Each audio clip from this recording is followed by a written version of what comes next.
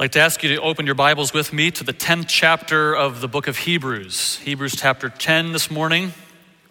I want to express my appreciation to Dr. Patterson for the opportunity to preach this morning in chapel. It's a great honor to be part of the faculty here at Southwestern and a real privilege to be able to open the Word of God with you this morning.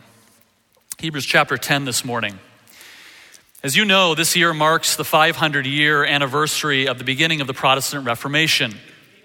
The Reformers began a recovery of the authority of Scripture alone and a recovery of the pure gospel, justification by faith alone, through Christ alone, by faith through grace alone, to the glory of God alone. By the way, on October 24th, the Southwestern Master Chorale and Southwestern Singers are going to be having a musical celebration of these five solas. We hope you will come to that. It'll be a great opportunity to rejoice in the legacy of these important doctrines. And so I hope you'll put October 24th on your calendar and plan to come. But not only did the Reformation begin a recovery of Scripture and a recovery of the gospel, it also began a recovery of pure biblical worship.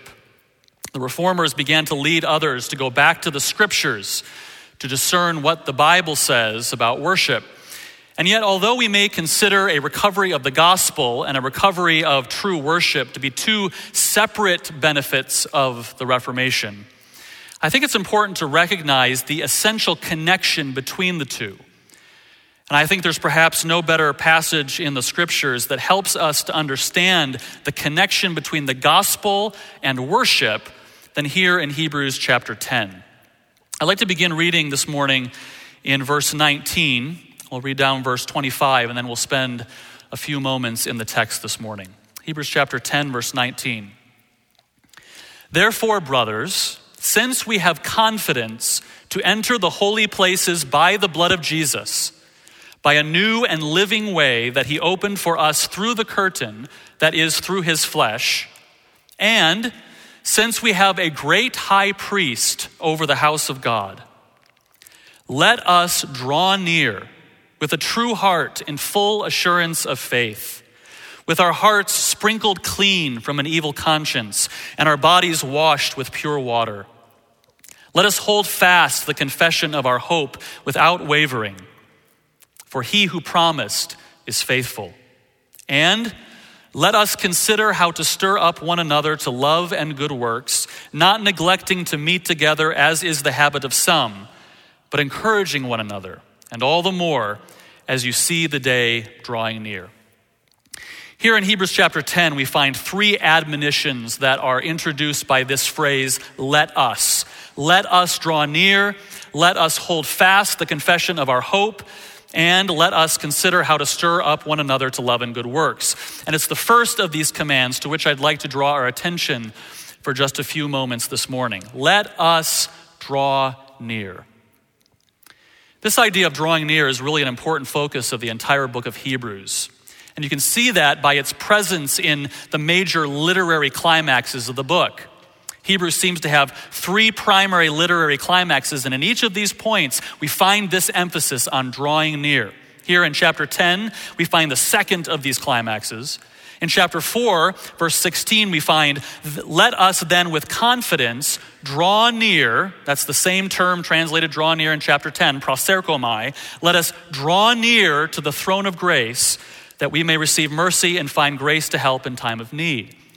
And then in the final climax of the book in chapter 12, we find in verse 22, but you have come to Mount Zion, to the city of the living God, the heavenly Jerusalem. And that phrase, you have come, is a translation of the same underlying term in our text, proserkomai, you have drawn near. And not only does that idea appear in the major literary climaxes, it appears all throughout the book of Hebrews. Chapter 7, verse 25, chapter 10, verse 1, chapter 11, verse 6, all focus our attention on the call to draw near to God, the basis for drawing near to God, and the means for drawing near. This concept of drawing near to God is an important focus of the entire book of Hebrews. So what then does this mean? What does it mean to draw near? Well, this word proserkomai is a term that means more than just a casual coming near towards something.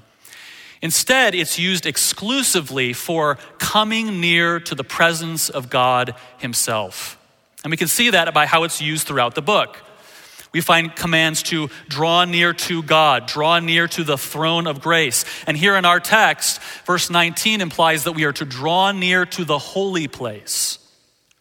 So it's clear that this drawing near is an entrance into the very presence of God himself. And throughout the book of Hebrews, the author compares this idea of drawing near to God to Old Testament worship practices. In fact, they're here in our text as well. In verse 19, the holy place to which we are to draw near is the holy place in the temple. We find other temple terms in this text too, like the veil and high priest and washing and sprinkling. These each connote Old Testament worship pictures. In other words, drawing near to God is what the author of Hebrews defines as the essence of worship. This concept of drawing near to God in worship really permeates the whole storyline of Scripture. It's what Adam and Eve enjoyed as they walked with God in the cool of the garden. It's what we find in Exodus chapter 19, where Moses brought the people out of the camp to meet God at the foot of Mount Sinai. It's what the psalmist talks about in Psalm 100, when he commands, "Come into his presence with singing and into his courts with praise." This is what Isaiah experienced when he entered the very throne room of God and saw God high and lifted up in all of his splendor and his glory. To draw near to God is to enter his very presence. It's to bask in his glory, to have perfect communion, fellowship with God. To draw near in this way is the essence of what it means to worship God. And this is what God calls us to do. God calls us to draw near to him. We don't draw near to God in worship of our own initiative or of our own merit. We draw near because God himself has commanded and invited us to draw near to him in worship. But any reader of this invitation in Hebrews chapter 10 to draw near to God would have immediately recognized its inherent problem. This God to whom we are to draw near is holy. He's just. He's righteous. He cannot tolerate sin in his presence. And yet, we who are supposed to draw near to him, we are sinners. How can we draw near to the presence of God? The fall of mankind into sin destroyed the possibility of drawing near to God in worship.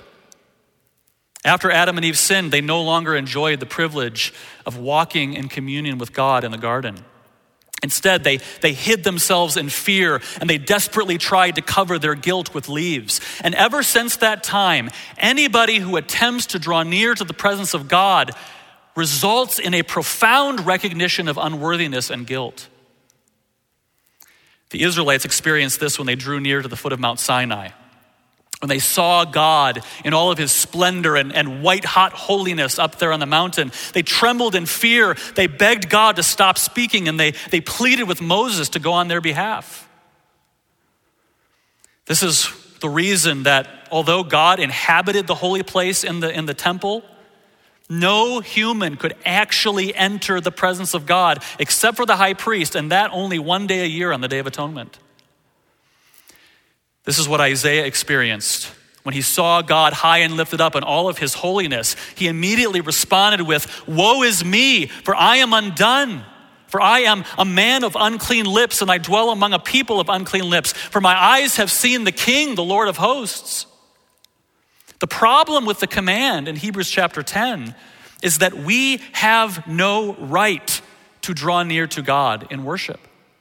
We do not have access to him because of our sinfulness. The only way that God enabled people to partially draw near to him in the Old Testament was through temporary sacrifices. And even then, there were barriers keeping people from the presence of God. There's a veil that protects the holy place, and only the high priest could enter once a year.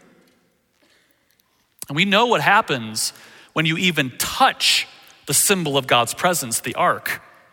Remember what happened to Uzzah?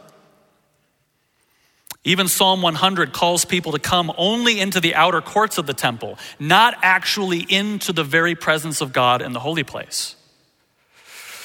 In fact, we have in the Old Testament an account of a man who dared to enter the holy place even though he had no right to do so. 2 Chronicles chapter 26 records the reign of King Uzziah. For the most part, King Uzziah was a good king. He did what was right in the sight of the Lord, and God rewarded him with many military victories. But 2 Chronicles tells us that when he was strong, he grew proud to his destruction. For he was unfaithful to the Lord his God and entered the temple of the Lord to burn incense on the altar of incense. Here was a good man, a righteous man, a leader of God's people whom God himself had blessed, and even he had no right to enter the presence of God. And yet he did. He entered the holy place. He began to offer incense on the altar of incense, and the priests ran in and they begged him to leave. They said, "It is not for you, Uzziah, to burn incense to the Lord, but for the priests, the sons of Aaron, who are consecrated to burn incense. Go out of the sanctuary, for you have done wrong, and it will bring you no honor from the Lord." But he grew angry, and he continued to offer incense. And we're told that while he stood in the sanctuary before the altar, and while he still had that censer of incense in his hand, leprosy suddenly broke out across his forehead. And the priests drug him bodily out of the sanctuary as quickly as they could. It was clear that the Lord had struck him for having dared enter his presence in such a presumptuous way. The Bible tells us that King Uzziah was a leper until the day of his death. He dwelt in an isolated house because he was a leper, for he was cut off from the house of the Lord. Really, it was an act of mercy that God didn't kill him on the spot. Others in Scripture have died for such boldness before God. The point is this: we cannot obey the command in Hebrews chapter 10. God commands us to draw near, but this entering into the presence of the Lord is not possible for sinners. But our text provides for us the solution. And we find this solution through two clauses in the text. The first is found in verse 19. The text reads, "Since we have confidence to enter the holy place, draw near." This term translated confidence is the idea of free expression that is only possible when you have open access to someone. So this text is directly addressing our problem. God commands us to draw near to him. Because of sin, we don't have that kind of access. But this verse tells us that we do have this kind of access. Such access is possible. It is possible to enter the holy place of God's presence. Here's the first term in our text that's meant to conjure up images of Old Testament worship. This holy place was that most sacred of places in the temple. As you know, in the Old Testament, there are several barriers keeping people from entrance into the holy place. There's the outer wall that separates the court of the temple. There's the wall of the temple itself. And then there's the veil that hid the holy place. And in each successive stage, fewer and fewer people were allowed to draw near to the presence of God. No Jew would have ever considered entering the holy place. They knew what had happened when Uzziah did that without the right. In fact, even today in Jerusalem, there's a sign at the Temple Mount that forbids Jews from entering that area because they don't know for sure where the holy place is. Even today, Jews are fearful of drawing near to the presence of God. They know that they're not worthy to be in the presence of a holy God. But this verse tells us that we have access not just to the outer court, not just to the entrance of the temple, but beyond the veil into the very presence of God himself. How can this be? We'll keep reading. By the blood of Jesus, by the new and living way that he opened for us through the curtain, that is through his flesh. Entrance to God is possible through a sacrifice. And this is no ordinary sacrifice. This is the vicarious, substitutionary atonement of the Son of God himself. At the beginning of Hebrews 10, the author had said that the animal sacrifices were insufficient. He said, "For since the law has but a shadow of the good things to come instead of the true form of these realities, it can never, by the same sacrifices that are continually offered every year, make perfect those who draw near." The animal sacrifices couldn't do that. But this sacrifice can perfect those who draw near. This Jesus is fully man, and thus he can stand in our place. And he is fully God, and therefore he can satisfy the punishment to an eternal holy God that no normal human could do. And because of the perfection and eternality of this sacrifice, it need not offered day after day after day to atone for sin. This sacrifice was offered one time, and the complete wrath of God was fully appeased. This is what God pictured when he slew that animal in the garden and covered Adam and Eve's guilt. This is what was pictured when Moses offered a sacrifice at the foot of Mount Sinai so that the elders of the people could approach God at the mountain. This is what was pictured each year in Israel on the Day of Atonement when a sacrifice would be offered and the high priest would take some of the blood and sprinkle it on the mercy seat in the Holy of Holies. This is what was pictured when the seraph took the burning coal from the altar and placed it on Isaiah's lips and said, "Your guilt is taken away and your sin is atoned for." And this is pictured perhaps no more beautifully than what happened at the moment of the crucifixion. The gospel accounts tell us that Jesus cried out with a loud voice and he gave up his spirit. And at that exact moment, the veil of the temple was torn in two, as if that veil were the flesh of the Son of God himself, separating sinful man from the presence of God. And that access that had been lost at the fall was now restored. There is now a new and living way to God, and that way is his Son. This phrase, new and living way, I think paints a beautiful picture as well. The word translated new here is not the typical word you would use to describe a new coach or a new robe. It's a word that originally literally meant freshly slaughtered. He was freshly slaughtered, and yet he is living. Christ rose from the dead, having defeated sin and death, and now we have access to enter the holy place by the blood of Jesus, by a freshly slaughtered and yet living way. Therefore, draw near. But there's another reason in our text that explains to us how we have access to God, and that's found in verse 21. It reads, "And since we have a great high priest over the house of God, let us draw near." In the Old Testament economy, the only person allowed to actually enter the presence of God was the high priest, and only one day a year. But this verse tells us that not only is Jesus the perfect sacrifice that enables us to draw near to God, he is also the high priest who offers the sacrifice. He is priest and victim. And now, because of our relationship to this great high priest, because we are in him, we can draw near to God in worship. Hebrews 7:25 emphasizes this fact that it's Christ's high priestly ministry of intercession that makes this possible.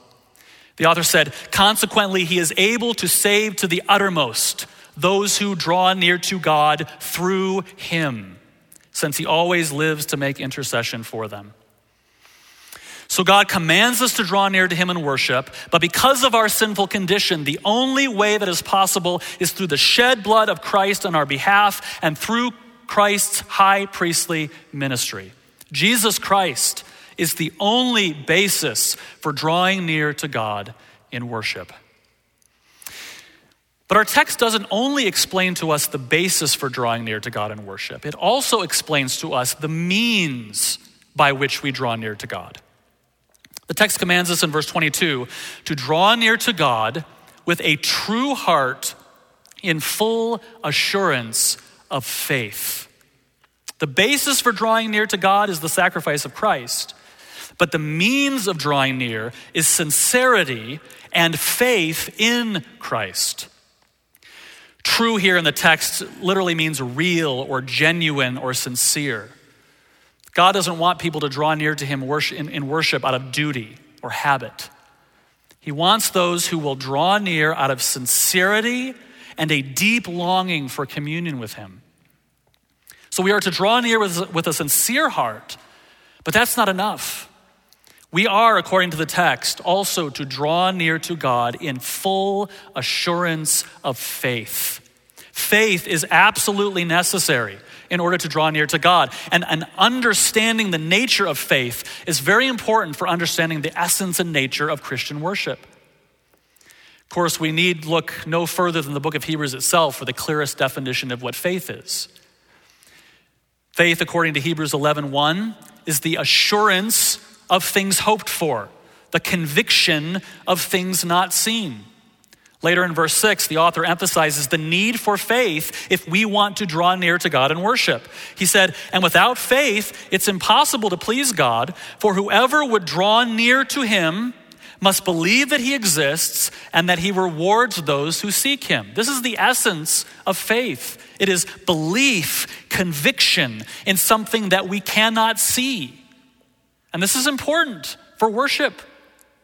Because this God to whom we are drawing near in worship is one that we don't see with our physical eyes right now. We can't touch him, we can't feel him, we don't experience God with our physical senses in this life. And so the only means to approach God when we cannot see him is through faith. Through full assurance that he exists and that he rewards those who seek him. With full assurance in his promise that if we draw near to him, he will draw near to us. The only way that we can have confidence that when we draw near to God through Christ, we are actually in his presence. The only way we can have confidence of that is by faith. Drawing near to God through Christ in faith means that we don't depend upon anything external to prove that we are in the presence of God. To worship in faith means that we don't define worship by any physical experience or feeling or other tangible proof.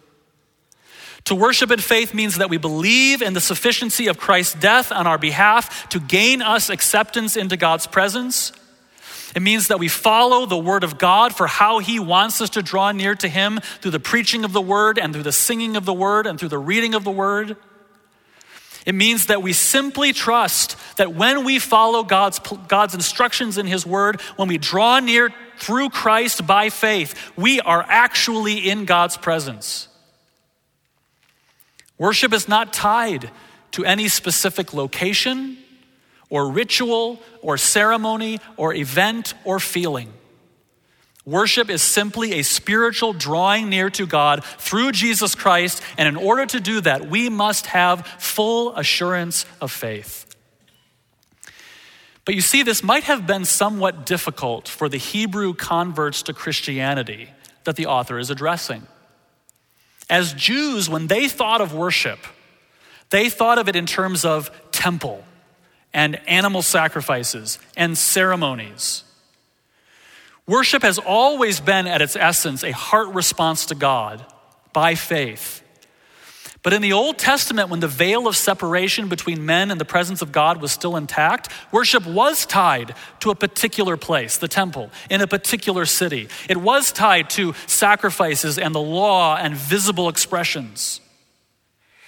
But once Christ came, once God in flesh drew near to his people, once Jesus himself became the sacrifice and the veil of separation was torn in two, worship was no longer tied to a visible physical expression. Christ said so himself in John 4 when he said, "The hour is coming and now is when true worshipers shall worship the Father in spirit." That's something immaterial and truth. Something similar, I think, is expressed in the final climax of the book of Hebrews in chapter 12. The author says in chapter 12, verse 18, "For you Christians, you have not come," and that word come is a translation of the same term in Hebrews 10, proserkomai. "You have not come, you have not drawn near to what may be touched. A blazing fire and darkness and gloom and a tempest and the sound of a trumpet and a voice whose words may the hearers beg that no further messages be spoken to them. You see, the author is here using Mount Sinai as a representative example of worship in the Old Testament. Notice how the author describes worship in the Old Testament. It's very physical. It can be touched. There are visual sensations, burning fire and darkness and gloom and storm. It has oral sensations, the sound of a trumpet blast and actual words of God spoken himself. In other words, Old Testament worship was very visible, very sensory. This is what we naturally think of when we think about worship in the Old Testament. There's a beautiful temple in Jerusalem that shone brightly. There's incense and burnt offerings. You could literally smell this worship. There's priestly adornments and gold and fine linens. You could see this worship. You actually had to lay your hand on the animal, and in some circumstances, you'd be given meat from the animal to eat. You could feel this worship. You could taste this worship. It was all very physical and sensory. It created an experience of the senses that permeated the whole being. This was a frightening experience, according to the text. But in some ways, perhaps it felt a little bit more real, more concrete. I can sort of resonate with this. A number of years ago, I preached at a church in the Orlando area, and the pastor took me to something called the Holy Land Experience, sort of a Bible-themed amusement park. They have a replica of the city of Jerusalem and a Bible manuscript museum. And one of the things they have there is a life-size replica of the tabernacle. So you can go in, you can see it. They talk about it for a while. And then they actually did a live reenactment of what the Day of Atonement would have looked like, complete with fake sacrifices and the burning of incense and actual fire coming down from heaven to consume the sacrifice. It was very exciting. I got goosebumps. It felt religious. I can see how the Jews would have wanted that sort of thing. It felt spiritual. It felt like worship. You could almost feel the presence of God through these earthly physical means. But the author of Hebrews says that now, because of Christ, you have not drawn near to that mountain that can be touched. But rather in verse 22, but you have drawn near to Mount Zion, to the city of the living God, to the heavenly Jerusalem. Worship is no longer tied to an earthly, physical location. Now, because of Christ, because he is our sacrifice, because he is our high priest, and because we are in him, we can actually worship through him in the heavenly temple itself. Not yet physically, one day faith will be sight when the trumpet sounds, but spiritually, positionally. You see, when we worship, we don't call God down to us. Rather, when we worship, he calls us up to him to join with the heavenly angels and saints who've gone before as they praise him day and night. And this is why faith is necessary to draw near to God in worship. The text tells us that we can actually worship in heaven, but we don't see that, we don't feel that, we don't smell that, but it is true, and we must trust that it is so. But this kind of drawing near to God by faith can even be difficult for us today, can't it? We're physical beings. We want physical proof. We want to be able to point to something, whether it's a ritual or a place or a ceremony or a tradition or a feeling. We want to be able to point to something and say, that's worship. And so when we attempt to obey this command to draw near to God and nothing happens, we begin to doubt. Am I really in the presence of God? Have I really drawn near to him? Am I really worshiping? And then we end up needing other things to give us confidence, whether it be a certain kind of music or an atmosphere that creates a certain aura or a particular place or a particular tradition. And if we don't have that thing to give us confidence, then we really don't feel like we're worshiping. But the author in chapter 10 commands us to draw near to God with full assurance of faith in things that we don't experience with the physical senses. That's the definition of faith. The point is this: if we cannot draw near to God in worship with nothing more than faith in Jesus Christ, then perhaps we're not worshiping at all. Certainly there will be physical feelings. We're physical beings. God has created us that way. There's nothing wrong with that. But as Christians, we do not define worship by those physical externals. As Christians, we worship through Christ by faith and not by sight. We worship by faith and not by feeling. But finally, drawing near to God through Christ by faith can often be difficult for us today because of guilt. Any one of us who is genuinely honest acknowledges that even as children of God, when we consider the prospect of drawing near to the presence of God, we know we are not worthy. I mean, even just this morning, you may have snapped at your children or ridiculed your wife or broken the speed limit or had a demeaning thought about someone in this room. How dare you think you can just waltz in here and draw near to the presence of a holy God? Who do you think you are? Verse 22 tells you who you are. If you are a follower of Christ, you are one who has had your heart sprinkled clean from an evil conscience and your body washed with pure water. These expressions are flavored with Old Testament purification ideas. Your guilty conscience has been cleansed. Your filthy, sinful flesh has been washed. This gives you assurance that no matter who you are, no matter what you have done, even 5 minutes ago, if you are in Christ, then you have every right to enter the presence of God through him and because of him.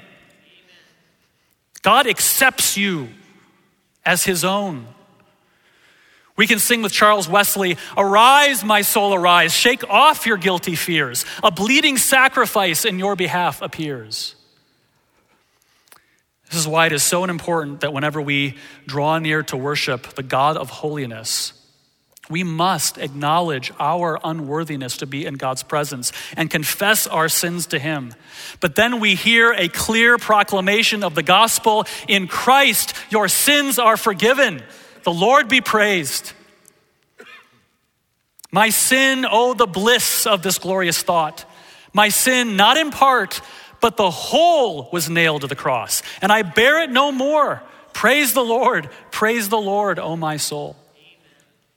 I am a sinner, but because of the blood of Jesus, because of the new and living way that he opened for me through his flesh, because he is my great high priest, I have confidence to enter his presence in worship. Do you?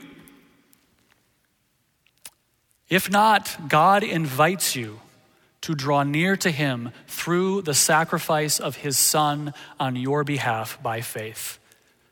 Trust Christ. He is the only way to God. You see, worship is possible only through the gospel. And the purpose and end of the gospel is worship. Can we pray together? Our Father in heaven, we acknowledge to you this morning that we are sinners who are unworthy to enter your presence. But we praise you today that through the blood of your Son, you have opened a new and living way that enables us to come boldly into your presence, to give you the honor and the glory that you deserve, joining our voices with the angels who are even now giving you praise. Let us always be faithful to draw near to you through Christ by faith. And help us to boldly gather more worshipers through the proclamation of the gospel. Through Jesus Christ, our Savior, we pray. Amen.